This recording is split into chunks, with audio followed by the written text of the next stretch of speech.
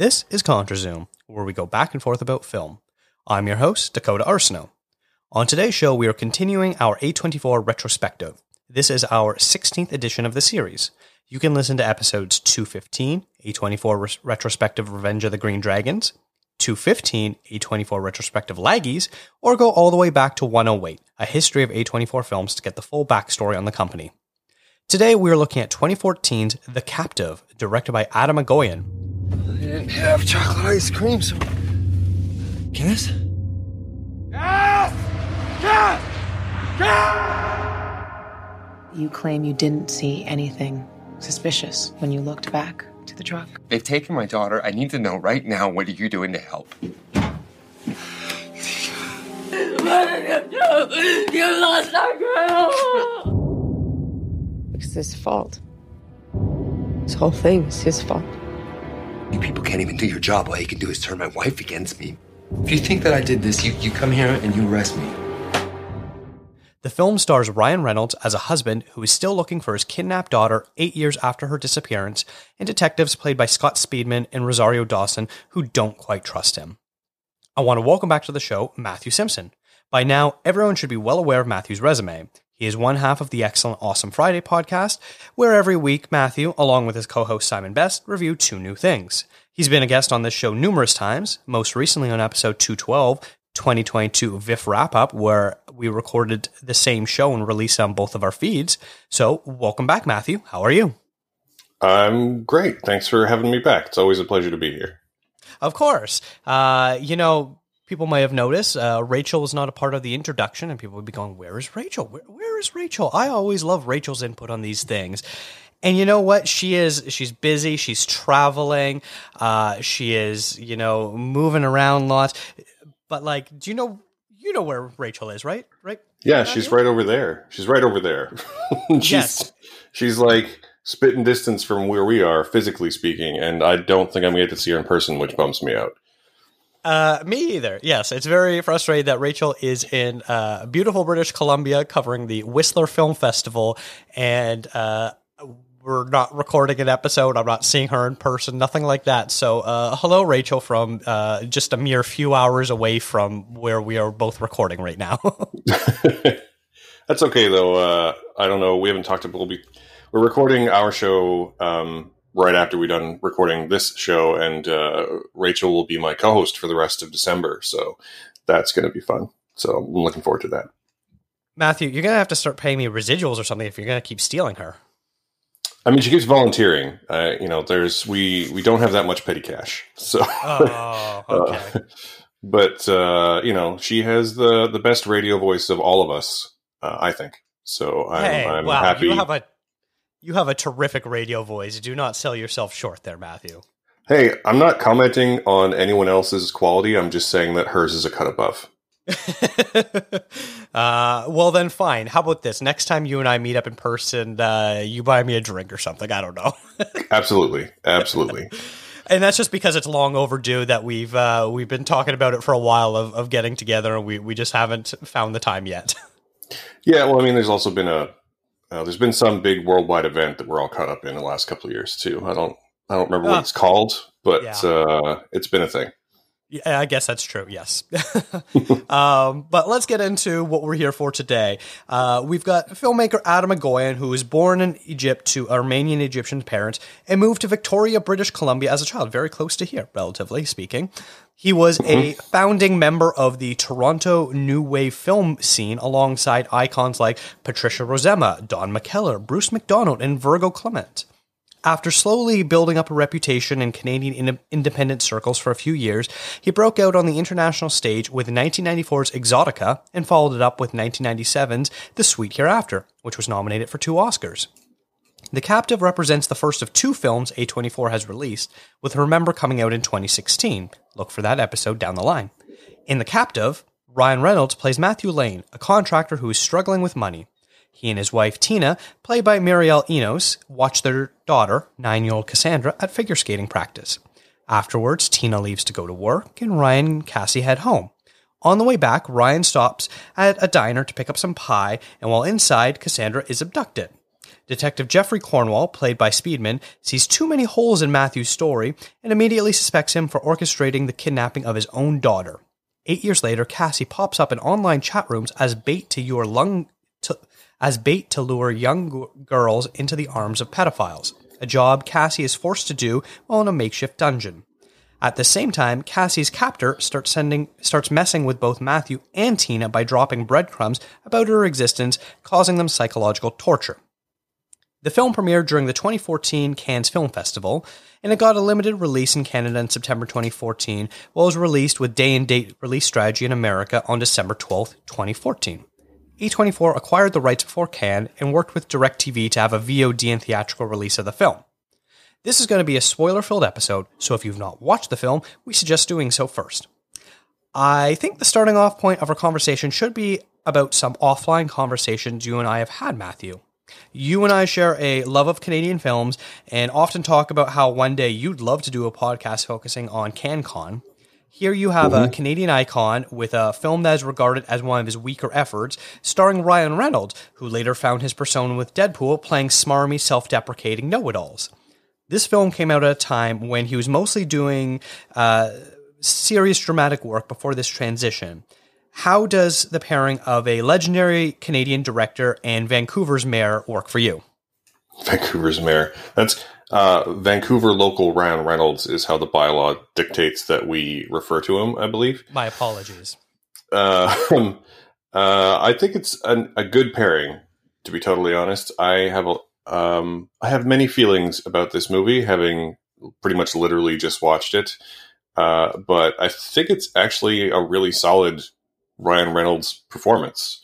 And I think that we all sort of forget that he's actually a pretty capable dramatic actor when he's paired with a director that's able to draw it out of him. And I think this is an example of one of those. I wish the movie was better, but it is a really good pairing of director and actor for sure. Yeah, I agree. I quite liked the pairing of Agoyan and Reynolds. Now, I'm going to be honest here. This was actually my first Agoyan movie. I've never seen The Sweet Hereafter or Exotica or any number of his other cult classics that he has produced, Chloe, films like that. Really? So I know. Interesting. I know, and I feel terrible. It's funny. I actually owned one of his movies, Adoration, because the lead in that film is Devin Bostick, who was a high school classmate of mine. He was, I think, a year younger than me. But I bought it because I was like, oh, sweet. It's like in the $5 movie bin. I'll buy this. And I never got around to watching it. And I don't think I have it anymore. Yeah.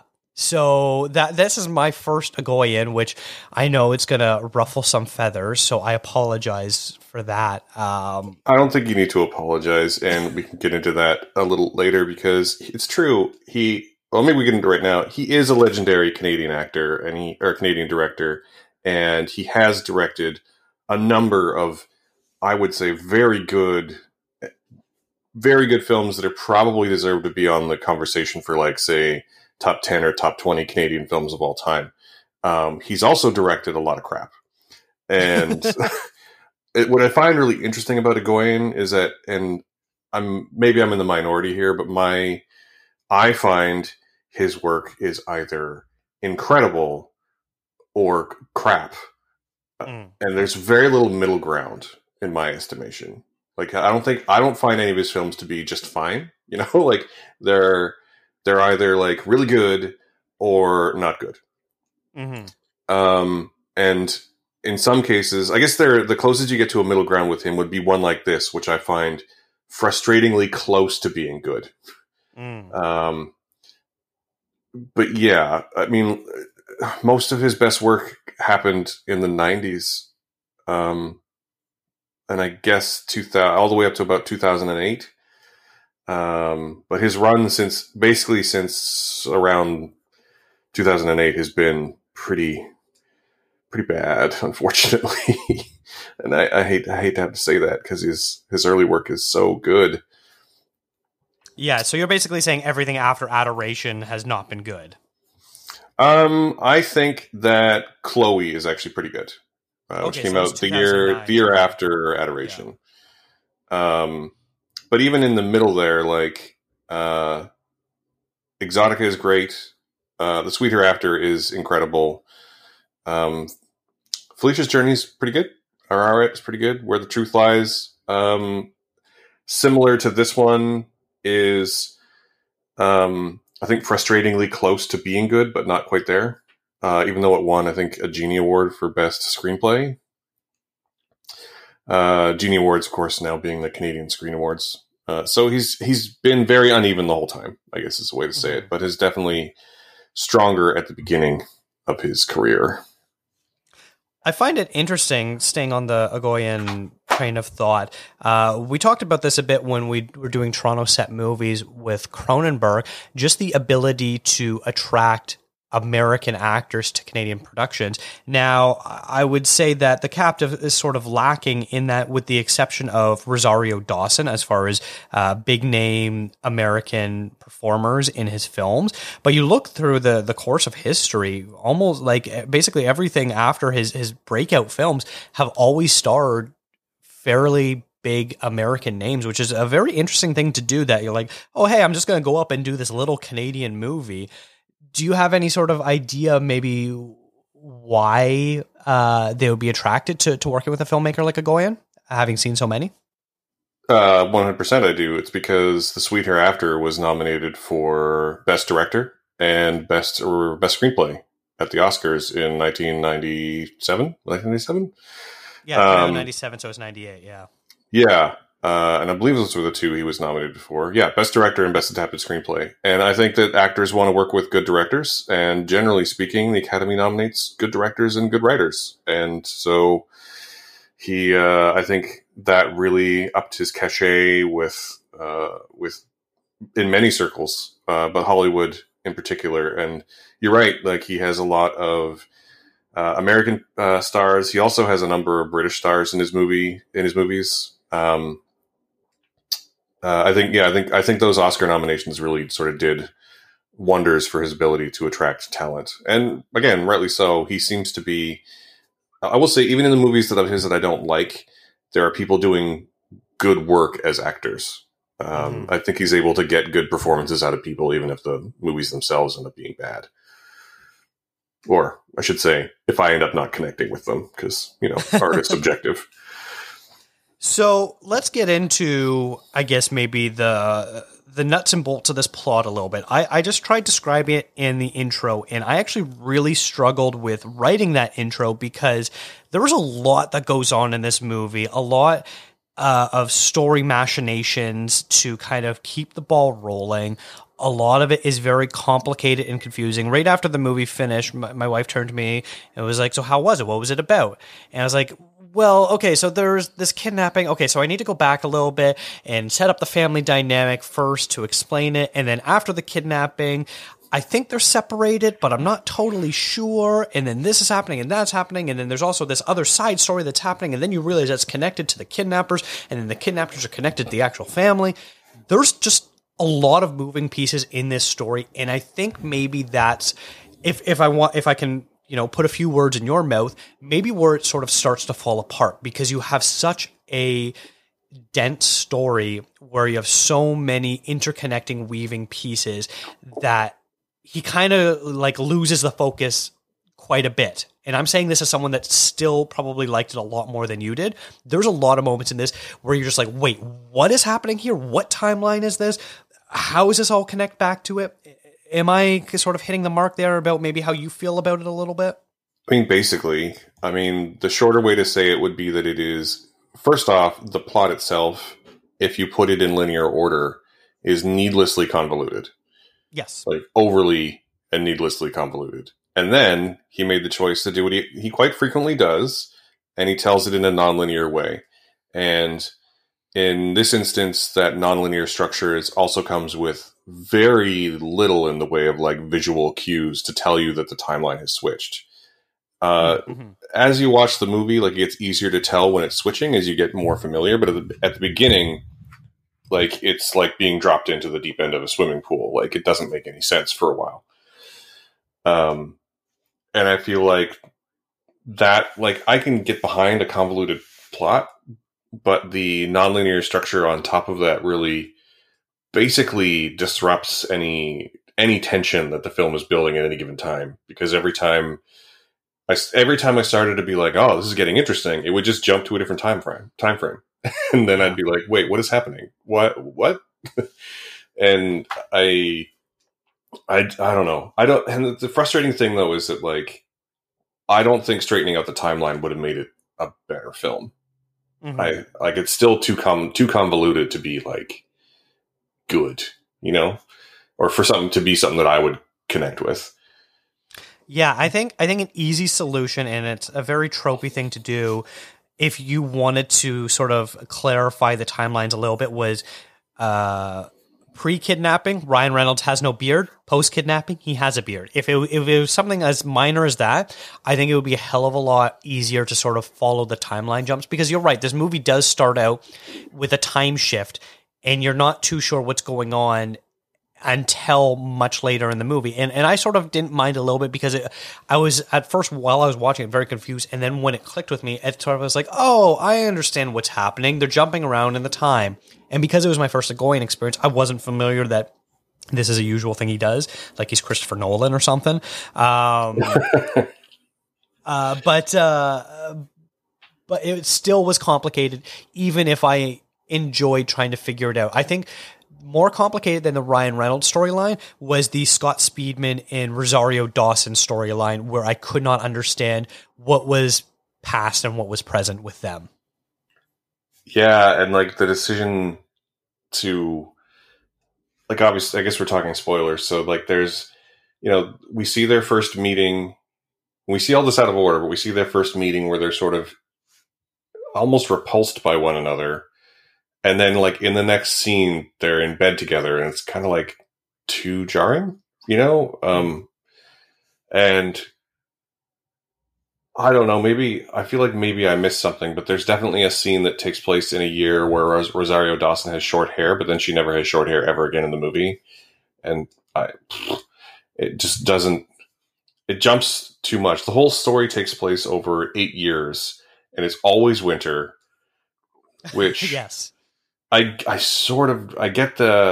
actually think the choice to set it always in winter is super interesting, because it's a very cold movie, very sort of stark, but it just jumps around too much. It jumps around way too much to make real sense. You sort of get the intent of what he's going for with the sort of parallel performances of similar scenes coming, in some cases, one right after the other. But it just doesn't really work this time. And he's made that kind of thing work before, but not this time. It doesn't really work. Mm-hmm. Okay. Maybe let's talk a little bit about some of the performances. We'll start with Ryan Reynolds. We both sort of alluded to this, that he often, I guess not often, he for a while, when he started out, he was this sort of like sexy, romantic comedy heartthrob kind of guy, and then he clearly wanted to move out of that, so he started taking more serious roles in low budget films and did quite a bit of really interesting work while peppering in at that time, sort of these Hollywood movies that were sort of failing. You have stuff like the Green Lantern movie or R.I.P.D. that sort of was happening in this similar time frame. And then he kind of fell off for a couple of years where we just didn't really see him in anything. And then he pops up as Deadpool, and now he's one of the biggest celebrities on the planet, and has kind of ridden this wave of Deadpool-esque humor to sort of reshape what the current landscape is for what a quote-unquote comedic film is, for better or for worse, depending on your opinion on that. But yeah, it's always sort of shocking to go back and be like, oh, wow, yeah, Ryan Reynolds was a damn good actor for a little period of time where he was picking some really interesting movies. I remember we did an earlier A24 film called The Voices, and I was shocked at just how good of a movie that is and how great of a performance that he had in it. Yeah, that's actually one that I haven't seen, but I could say the same thing, because the year after this one, he did a film I quite like, which is I believe, in A24, called Mississippi Grind, which is excellent. He's really good in it. And I find it interesting that because I sort of had thought the same thing, that he sort of like fell off the face of the earth for a while, but actually, like, Deadpool's only 2 years after this, and R.I.P.D. is only 1 year before, and Safe House is only, like, his filmography's a pretty steady, like 2 to 4 films a year, every year. And there's at least one sort of like big title in almost every year. The only years that he really only has 1 or 2 since about 2010 would be 2010 and then 2018. So it's not that he's not like working. It's that he made a bunch of interesting, especially in the early 10s, he made a bunch of really interesting choices. There's the late zeros and the early 10s. He made a bunch of more interesting choices. And I think that the thing is that since Deadpool, he's kind of been doing the same thing over and over and over and over again. And I find that a little disappointing because every time I go back and watch something from before Deadpool, I'm like, oh yeah, this guy can like do more than one thing. Like it's I just want to see him get back to doing more stuff like this, doing more interesting, just like straight up dramatic work rather than being Wade Wilson all the time, you know? Yeah. You know, it's funny. I thought to myself after watching this movie that there was an interesting parallel to another set of actors. So I figure you would probably appreciate this. We're thinking of the careers of 2 actors, Philip Seymour Hoffman and John C. Reilly. The 2 of them sort of burst on the scene around the same time in the early 90s, doing lots of PTA work. And then they sort of, once they had their name known, were doing a little bit of kind of interesting comedy work. People forget that Philip Seymour Hoffman is in Along Came Polly and is really funny in that movie. Obviously, we know John C. Reilly's work. And then after that, they kind of like veered in completely different directions. You know, Philip Seymour Hoffman veered hard into the very serious dramatic work for the most part. And John C. Reilly has basically exclusively done overly comedic, farcical slapstick humor, like the Will Ferrell brand of comedy. And then I sort of was thinking about this with Ryan Reynolds. Him and Ryan Gosling are very similar. They both sort of came up as, you know, teen heartthrobs, young, early romantic comedy leads. They both kind of dabbled doing serious dramatic work with some light comedic fare. And then Gosling has pretty much shifted directly into the hard dramatic route, whereas Reynolds has now shifted hard into the comedic route. Very similar to Hoffman and Reilly. Do you sort of see a similar career parallel between those 4 actors there? Yeah, it's an interesting comparison. I don't think it's quite as cut and dry with Reilly, but yeah, especially with Hoffman and Gosling, who, according to bylaws, is Canada's Ryan Gosling, for the record. Yes. Yeah, that is an interesting comparison. I really hope they all get back to doing more varied work, to be totally honest, because, I mean, obviously, rest in peace, Philip Seymour Hoffman. I don't think you can do any more work. But no. John C. Reilly is a really good dramatic actor, and Ryan Gosling is an excellent comedic actor. So I just hope it feels like we're in an era of, and I'm sure there's lots of conversations about comic book movies we can blame for this, but like it feels like we're in an era where we don't really like actors to be anything than the thing that they are most famous for, and I kind of dislike that about now. Yeah. Well, at least we'll have Ryan Gosling's Barbie movie to look forward to, which that looks to be quite silly. I am legitimately excited for Barbie. I think that Ryan Gosling is one of our great Canadian actors, and just great actors in general. But also, I think that Greta Gerwig is a really interesting director, and I can't wait to see what she does next.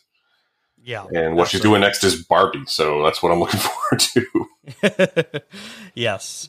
If I can sort of pinpoint one Ryan Reynolds scene that really worked for me, it was probably the first interview scene that he has with the cops where he's giving his statement about what had happened when his daughter was abducted, and very slowly we realize the Scott Speedman character has him as a prime suspect in mind, and how the tables slowly start to turn.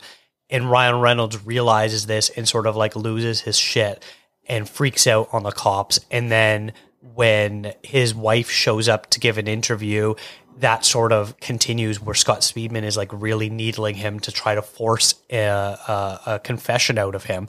And that had to be, it was very early in the movie. It had to be the highlight of the movie for me as far as a Reynolds performance goes. I mean, that is a great scene. I also thought Scott Speedman was really good in that scene because he's playing a character that you are immediately not going to like, and he seems to be actually really good at that while remaining charismatic. Yeah, the whole thing where his character is immediately convinced that the father must be involved, and he relates it back to some prior incident that I can't remember. I just watched this movie and I can't remember if there's any explanation of what that prior incident even was. And so obviously I wish that there was at least one scene where they explain that a little more. But yeah, I think that's a really great scene. The slow turn that Ryan Reynolds takes from being a distraught father to being like, shit, I'm under attack here, was pretty compelling to watch. Yeah, and it was interesting because I really liked Speedman's turn in this because it made sense, and I at first thought we were getting an unreliable narrator story, which is an always interesting route to take. I was like, oh, maybe Ryan Reynolds was involved with this. Maybe the detective's hunches are onto something. But then Agoyan kind of shows us too much of the flashback to sort of reveal like, oh no, he had nothing to do with this. We know who the kidnappers are. We more or less sort of understand what their motives are. Ryan Reynolds' character had nothing to do with this. So it started as a very interesting idea that loses its steam because of the way Agoyan decided to sort of structure the story. Yeah, I mean, it just comes back to the non-linear thing, right? Like I said before, anytime the film is building any kind of tension, it almost immediately switches to a different time frame and it just deflates itself. And it takes away from the performances as well, because that scene where Speedman is like needling Reynolds, and then when Mariel Enos enters and she's obviously distraught and clearly like, you know, hitting him and yelling at him that he's lost their daughter. I thought that scene was really great from both of them too, from Reynolds and Enos. But then it switches time frames almost immediately, and all the like emotional buildup is lost. It's so frustrating. Yeah. I want to kind of question what if Ryan Reynolds is Vancouver's mayor in my words, would Bruce Greenwood be Canada's dad in this scenario? But more importantly, what the hell was he doing in this movie? Like, his character does quite literally nothing. Every scene that he's in, you could have cut him out completely and it wouldn't have changed anything. The answer is that Bruce Greenwood is in most of Adam Agoyan's films. They are like a working pair, if you will. Mm-hmm. He is in Exotica. He's in The Sweet Hereafter. I'm pretty sure he pops up in I can't remember the name of it. I think he pops up in Where the Truth Lies. Like he's in a lot of him and Adam Agoyan seem to go way back. Yeah. And I think that Bruce Greenwood is also one who's been really good about, you know, he has broken big in America. He's obviously had some pretty prestigious film roles, but he also comes back to Canada pretty frequently. Mm-hmm. His parents actually live in my hometown, which is interesting too. Oh, interesting.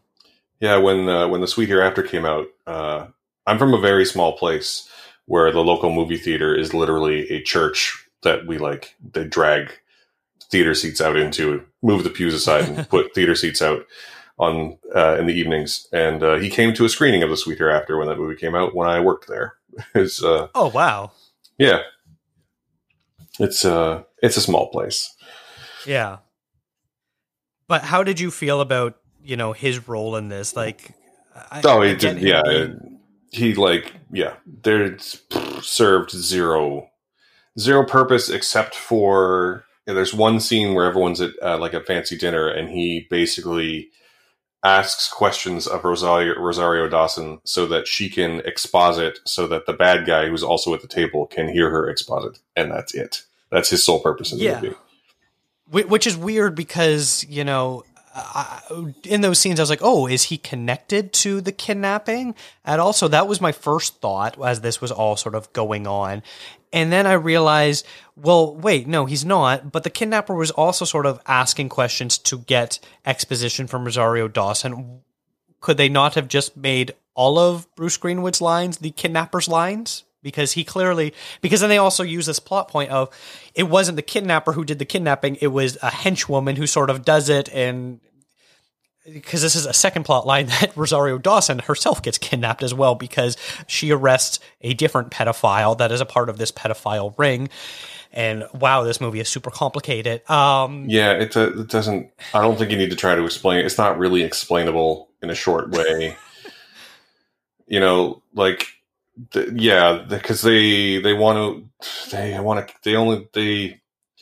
it seems like they should be trying to kill Rosario Dawson, but they want to like kidnap her and then like make her relive her childhood trauma that made her become a police officer, and it just doesn't make any sense. It doesn't make any sense at all.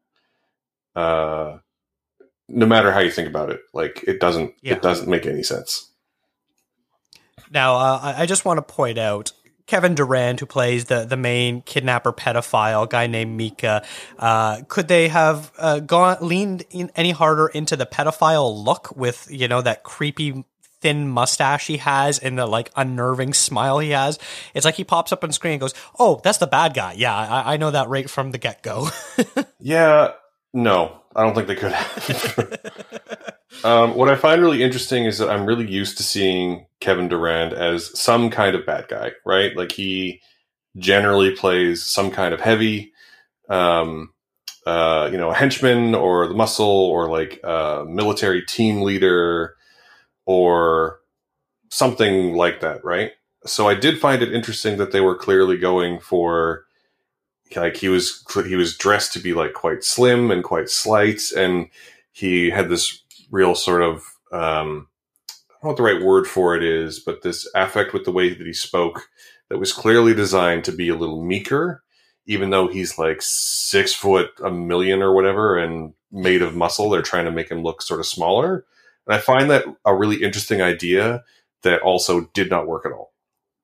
I felt it. Yeah. I kind of wanted to get around to Kevin Durand because I do think he's an interesting performer, and this is not a good performance from him, unfortunately, for me.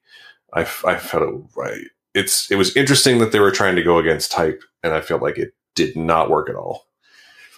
Yeah, and they like dyed his hair silver as well. So like I saw him pop up. I was like, who is this guy that's clearly like 10 years older than Bruce Greenwood in this movie?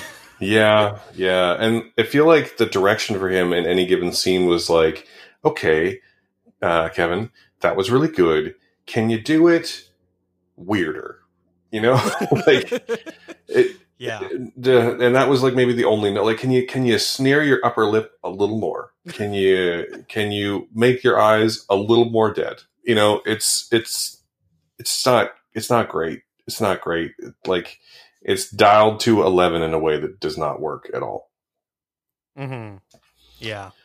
It's funny. I kind of just want to keep talking about different plot points that didn't work for me, but I feel like I'm feeding into this narrative that I didn't like this movie when I actually really did. So it's just very interesting because I was like, oh, but what about, all that hotel stuff that the mother was going through? That baffled me the whole time. It wasn't until the very, very end where they kind of put it together that I'm like, oh, we've been watching all this for this reveal? Like, this is a lot of work for just this. Also, what hotel caretaker only does single floors and doesn't just do every room that needs cleaning? Like, that was a little confusing for me. Well, that's a pretty common, I believe, thing for chambermaids to do when they're working at the Hotel of Narrative Convenience. Of narrative convenience, yes, absolutely. I was going to say, I was like, where are you going with this? No. Because when I was in college, during the summer, our residence turned into a hotel, and so I worked in the housekeeping staff. And no, it was like, oh, this room was checked out. We clean this room now. It's not you do the floors in order. You just go through and do them as they need to be cleaned. Yep, it doesn't make any sense. The whole subplot of like the bad guys spying on the mother with hidden cameras in the hotel. Like, they would have to put hidden cameras in every room in the hotel. And I just, like, I don't want to say that that's not possible, but it's super impractical. Yeah. And I never quite understood, like, obviously they have the daughter the whole time, like the whole 8-year period this film takes place over. But the implication here is that, like, they're child pornographers and they have a whole ring of people who subscribe to watch this child pornography. So, not that I want to see that, but, like, I would like to understand that it is happening. And why are they so fixated on this one girl's mother? It doesn't make sense.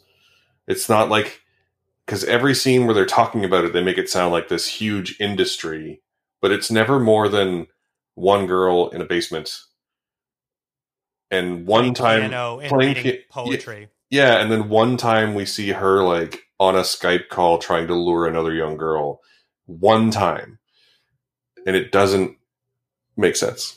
It just doesn't make sense.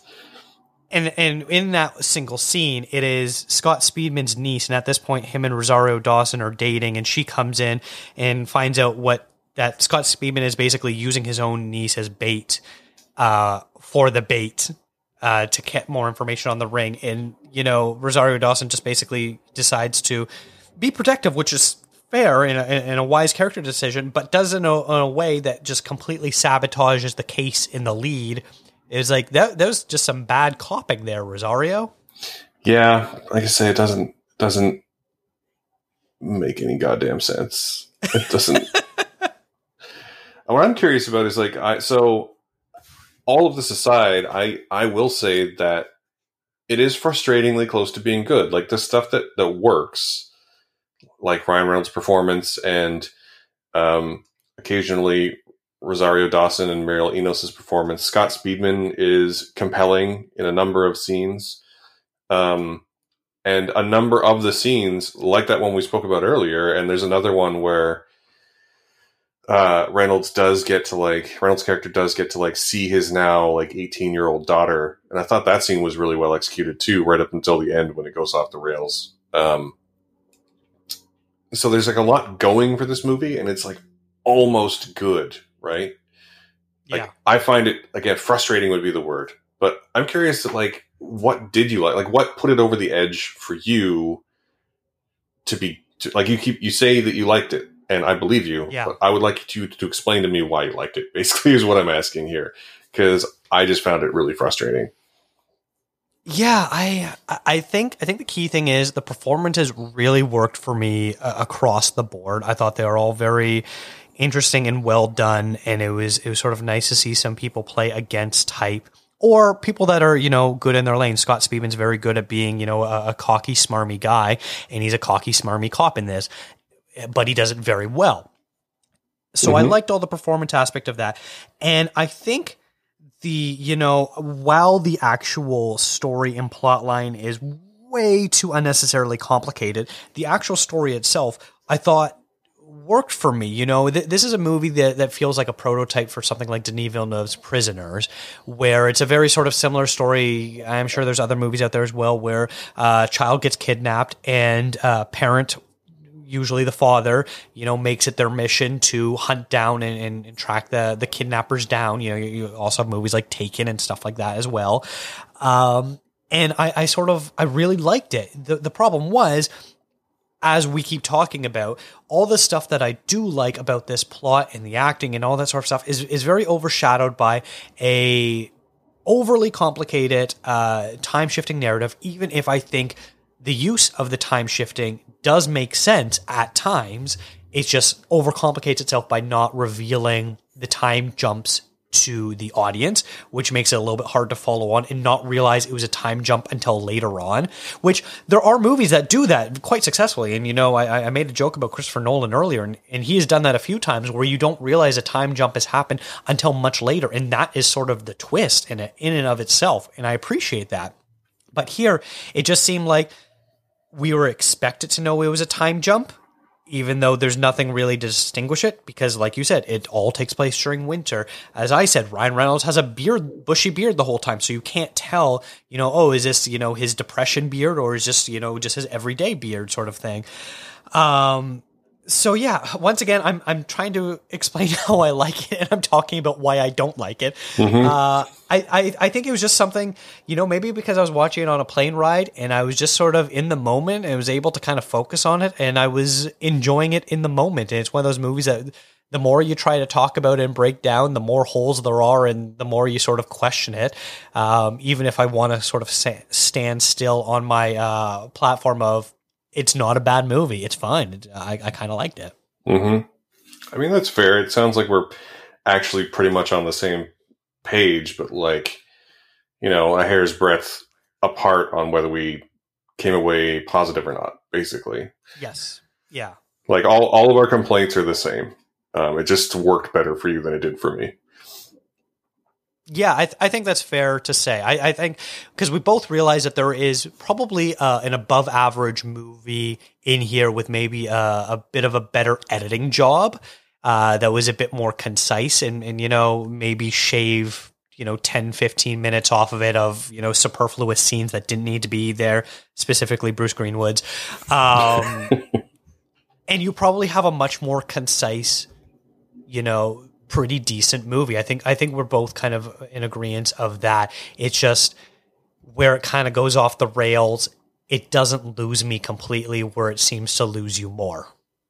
Yeah, and that's fair. I still would I'll reassert now that I think if you put this in linear order, it wouldn't save it. It's still too convoluted. I think whether it either needed to be sort of edited a little more, or maybe a better way to do it would be just to maybe just one more pass at the script, just to simplify it down a little bit.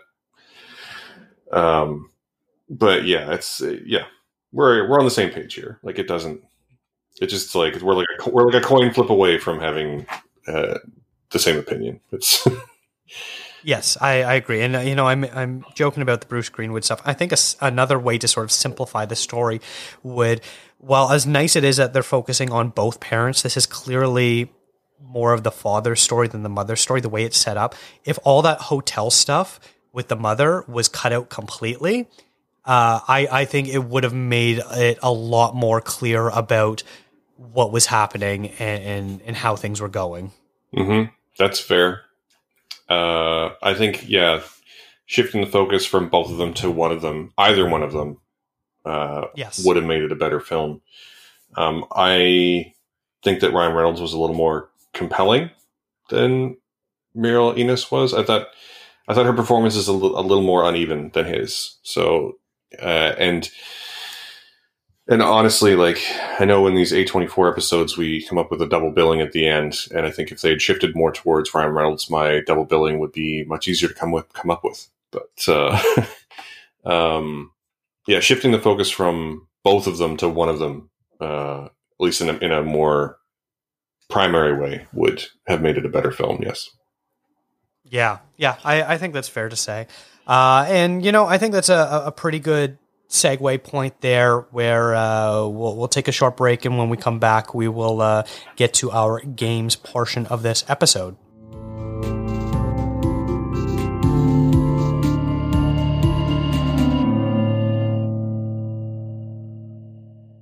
All right, so as usual, we're going to come up with a double bill pairing and a would you rather. So we'll start off with the double bill. What non-A24 film would you pair with The Captive, Matthew?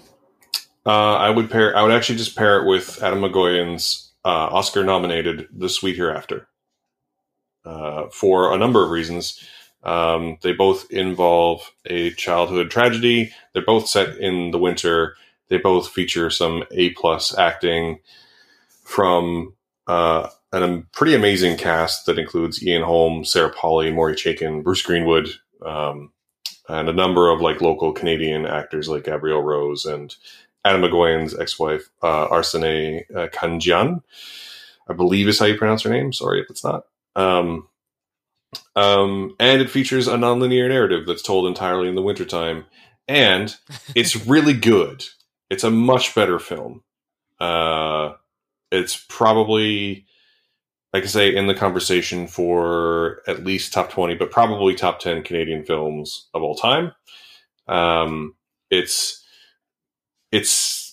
I feel like in some ways it feels like the captive is trying to recapture this magic. You know, they tread some fairly similar ground. But this one it's just so much better. It's devastating and heartbreaking and really, really, really well done. If you haven't seen it, it's either the best or the worst place to start with your Adam McGowan watching, because it's easily, I think, his best film. Yeah, I think you can't talk about modern Canadian cinema without including The Sweet Hereafter as a seminal film in that regard. And I really, really want to watch it. It's been on my watch list for years. I think I have it saved on my watch list for the Criterion Channel.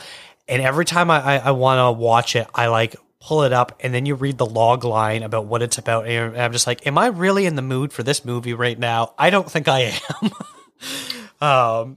Because it's a traumatic movie. It's a traumatic and depressing movie.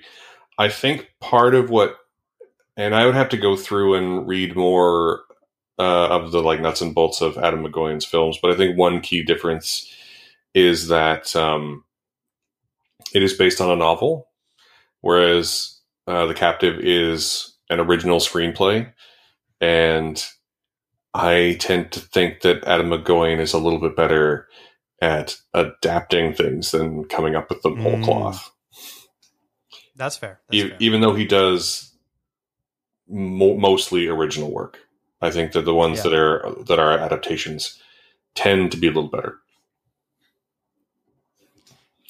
Well, I think, knowing you, I think you're going to appreciate my pick. I debate between two, and I was going to do Prisoners. I was like, you know what? I'm not going to do Prisoners, even though there's a nice parallel of it being another Canadian director, filmmaker. That was my second choice, actually. Excellent. The one I'm going to go with is You Were Never Really Here, directed by Lynn Ramsey. You watch a movie like The Captive, and most of the time you're just like, man, I really hope these scumbags get what's coming to them. If you really hate kidnappers and pedophiles, you might enjoy watching You Were Never Really Here and watch Joaquin Phoenix bashing their heads in with hammers constantly to save young children from the horrors of trafficking. Yeah, so if you're into that. I still haven't actually seen that movie. It's a big hole in my like recent movie watching canon. We keep seeing it pop up on Prime. It's on Prime, yeah. And we keep going like, yeah, that looks like a great film. I don't want to be depressed right now. And yeah, I should probably just make a point. As with The Sweet Hereafter for you, I just need to make a point of sitting down and watching it. Yeah. It is incredibly brutal and visceral. So if you have any sort of problem with violence, I would not recommend people to watch this movie. But if you are okay with violence, like you're the type of person that you watch something like Django Unchained and be like, yeah, I like that slavers are getting their due and getting killed.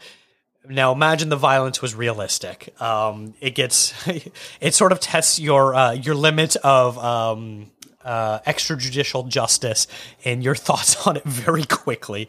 But also it features a phenomenal score by Johnny Greenwood of Radiohead, who has done some of the best score work in recent years, especially his work with Paul Thomas Anderson. I have listened to the score. It is so good. It's so good, yeah.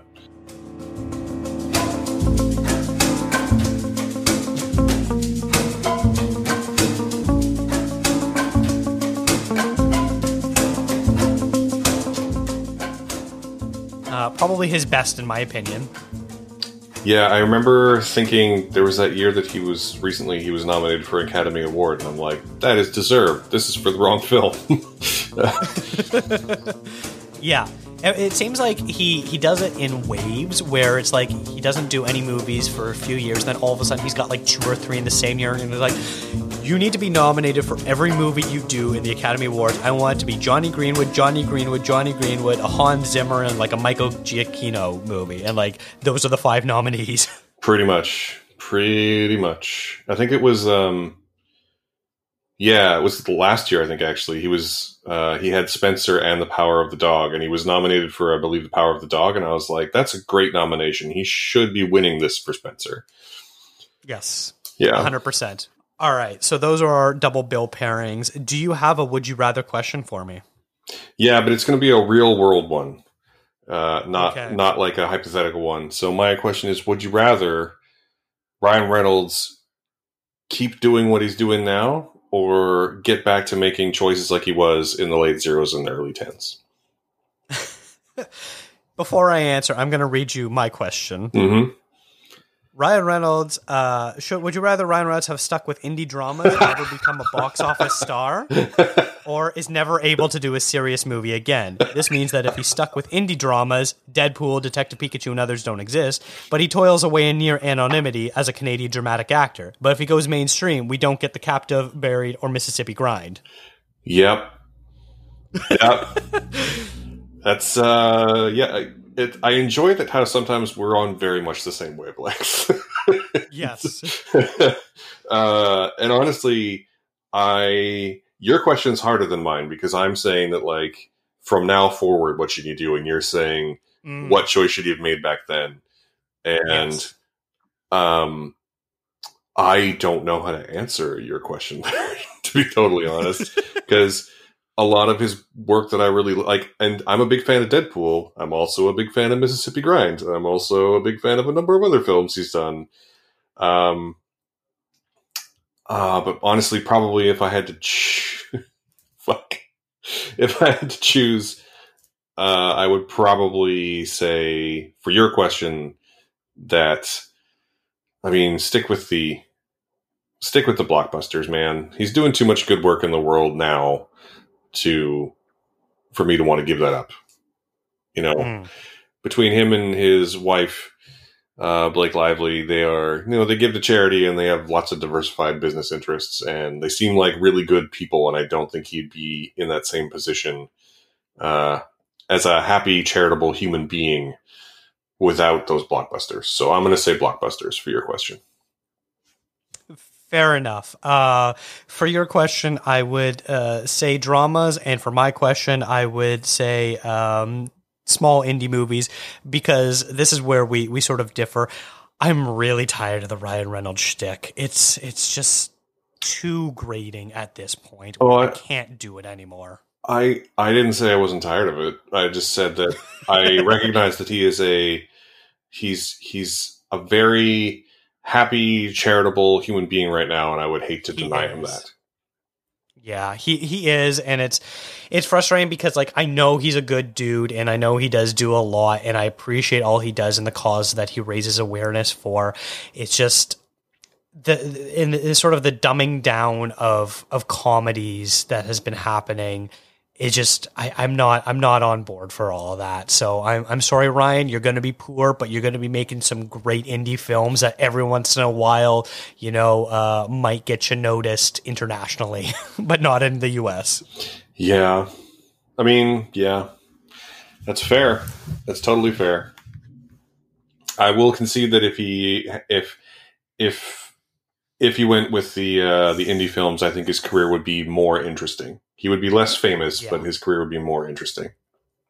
100%. You look at something like his co-star Ben Mendelsohn, who, despite being in Star Wars, if you kind of take that sort of stuff out, has done some absolutely phenomenal work playing some really interesting characters, and I could totally see him being on a similar career path as him. Yeah, and maybe famous at home, because, like, one thing about Ben Mendelsohn we don't really think about is that apparently in Australia, he's, like, in the same conversation as Hugh Jackman and Russell Crowe as, like, huge stars. But he's a respected character actor here in North America, but at home he's an enormous star. Well, you know what? I think that's actually a pretty good way of looking at it, because we do have our own ecosystem of talent. You look at something like, music-wise, a band like the Tragically Hip, which can sell out every single hockey arena across this country, and when they go down to the United States, they were playing in dive bars, basically. And it's like, well, you know what? We support our own, and we recognize good talent when we see it, so we would hopefully make Ryan Reynolds a star here, just not a very rich star elsewhere. Yeah, I found this interesting. There's a person on TikTok that I like, who's like a Canadian media professor, and he recently asked, so the Tragically Hip are a good intro to this. He said basically that like the Tragically Hip are like Canada's band, right? They are super popular here, but not super popular really anywhere else. But everyone here loves them. So is there an equivalent actor that is like a beloved Canadian icon who's not really famous elsewhere? And I don't know what the answer to that question is. I don't know who the answer to that question is. What do you think? Because it's not Reynolds or Gosling, right? Because they're just too famous elsewhere. Yeah. And I feel like it's, as much as I want to say that it's someone like Gordon Pinsent, it's just not. That's where my mind went to. But he's just not famous enough here, right? Yeah. I think of a certain generation, he's probably a bit more well known. And then like the sort of, contemporary to him would be someone like Christopher Plummer, but Plummer had enough American hits that he was well known there. But he's still sort of, if you talk to like real Canadian, film and theater nerds, Plummer is like up there of, godlike status for the work he was doing in theater. Well, rightly so, but he's also a massive international star, so he doesn't really qualify the same way. So yeah, it's a really interesting question to think about because I don't know who the answer would be. Yeah. Dan Levy, even though Schitt's Creek is still pretty popular in the States. I mean, you could probably make an argument for some of the Second City guys. So maybe not Dan Levy, but maybe like, Eugene Levy, Catherine O'Hara, that sort of group. Because they are, maybe not Catherine O'Hara. She's probably too famous in the States. But Eugene Levy is more of a character performer down there. Mm-hmm. But is he super famous up here? I don't really know. I think most people know him, but they would probably know him because of stuff like the American Pie movies. Yeah, exactly. And could he, as with the Tragically Hip, being able to sell out like Canadian arenas, would he be the guy to lead a Canadian film to success, but not in America? I don't. It's a really interesting question, and I don't know what the answer is. I don't know who the answer is, but it's really interesting to think about. But yeah, I agree. That's a very tricky question, and I appreciate you bringing it up. And I feel like I've had a similar thought in my head when thinking of something like the Tragically Hip, but I don't think I've ever had a discussion about it with anyone. So I appreciate that we actually had that conversation. Yeah, me too. I think it's an interesting one just to think about. Like I say, just generally speaking, I think it's an interesting question to pose, especially when you're, seated with another film nerd like we are now. Yes, I appreciate that. All right, I think the last thing I want to very, very, very quickly touch on is the recent Sight and Sound poll. I am not going to reveal any thoughts of my own about it because next week, in a very special episode, we are doing a massive Sight and Sound related episode. I guess I'll sort of explain it here, but I sent out a large amount of emails and messages to the film criticism community, industry professionals, and other respected people involved in film, and asked them to submit their own 10 greatest films of all time. You, Matthew Simpson, were one of the respected people that I had asked to submit their ballots. And next week, we are going to reveal our Contra Zoom Pod greatest films of all time and discuss the actual Sight and Sound poll. And there's also going to be a pretty big announcement that I cannot reveal yet that has to do with the show itself and where we are going and headed that Matthew does not know about, so I can't even tell him yet. But I'm intrigued. You'll have to tune in next week to find out. That all said, do you have any quick thoughts on the Sight and Sound poll itself? So the newly released Sight and Sound critics poll is, I think, super interesting. I think their number one choice of Jeanne Dielman is super interesting. It's a film I haven't actually seen. I think it's super interesting that it shot to the top. It was ranked in the 20s last time they did this poll. I have mixed feelings about top 10 lists, like ranked lists like this in general, because they're so reflective of, like, there's no such thing as like objectively the best movie in the world, right? I think the list is very reflective of the people that they survey.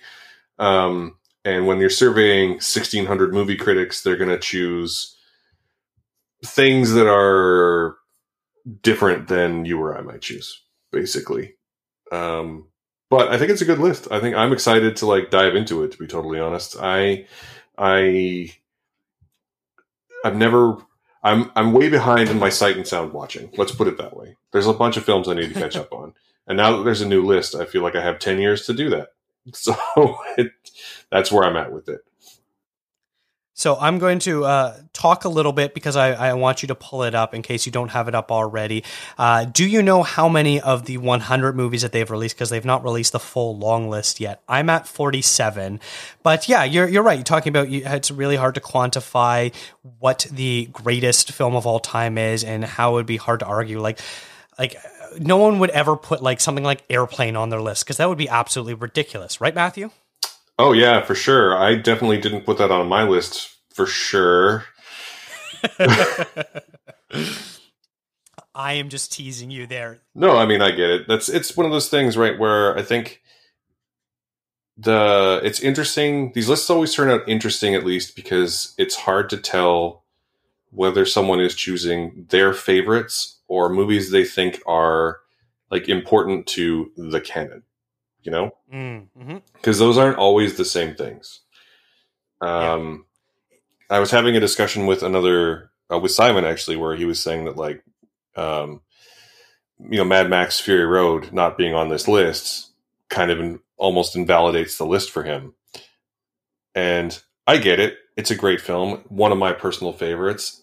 I didn't and wouldn't put it on the list. Because if we're talking about the greatest films of all time, if nothing else, as a point of comparison, The Road Warrior is a more influential film. Interesting. Like, same director, same franchise, more important to the canon, even though I think Fury Road is a better film. Does that make sense? Interesting.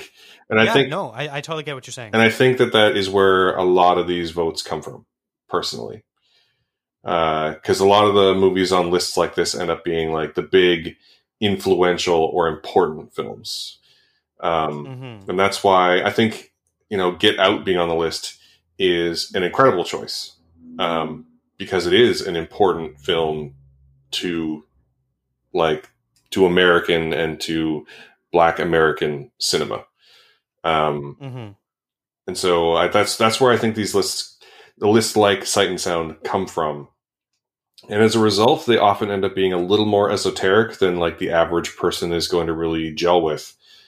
But I don't think that's a bad thing. I think it's just reflective of the group of people that they asked for ballots. Yeah, absolutely. So in that time, were you able to pull up, I know on Letterboxd, there's if you go to your stats page. Well, I'm looking at the BFI page right now, actually. Okay. How many have you seen? I was talking, so 31, 32. Have I seen Chungking Express? I must have seen Chungking Express. I'm going to count it. 33, 34, 35? 35. Interesting. I sort of expected you to be a little bit higher, considering what a film scholar I consider you to be. Yeah, I am pretty good with North American film, and this list features a lot of European films that I haven't seen. It's funny where you look on, the circles that we're in, where you're in film Twitter world or places like that, and you see people like, oh man, I have so many to see. I'm only at like 75%. I'm like, wow, I guess I got a lot to watch, to catch up on. And here I am at 47, you're at 33. And I feel like we were to talk to basically any regular movie going person, they probably have seen a fraction of them. Yeah. So it's always funny sort of readjusting, where you perceive yourself of like, oh, there's always something else that could be watched. Yeah, that's totally true. And for me, like there's the two things. One, I've been really bad in my life about seeking out films from other regions, something I've been trying to correct a little bit in these last few years. And then there's also, weirdly, I've seen a lot of movies from like the 20s, the 30s, and the 40s, and a lot of movies from the 70s, the 80s, 90s, and up to now. But like the 50s and 60s are kind of like a weird dead zone for my film canon. So that's another area I need to work on. Other than the classics, I mean. Yeah.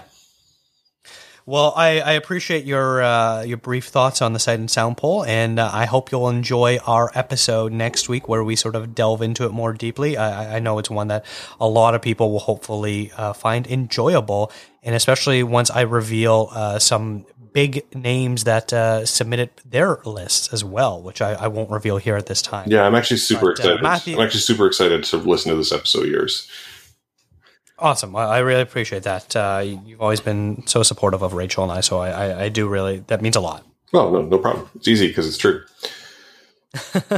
Well, Matthew, thank you so much for coming on the show today. Where can people find you and your work, and is there anything you would like to promote? Yeah, the easiest place to find me is on Twitter, as long as Twitter continues to exist. My handle is @SmatthewAF. Everything else you can find at our website, which is awesomefriday.ca, or on your favorite podcasting platform. Search for the Awesome Friday podcast, and we should come up. I don't have anything super special to promote. I would just love for you to come and give us a listen and tell us what you thought. Last week, what did we cover last week? I am drawing a complete blank because that's how my life goes right now. But we're covering 2 Netflix movies this week, which I'm going to record right after we're done recording this. One of which might be one of the best films of the year. So I'm pretty excited to talk about it.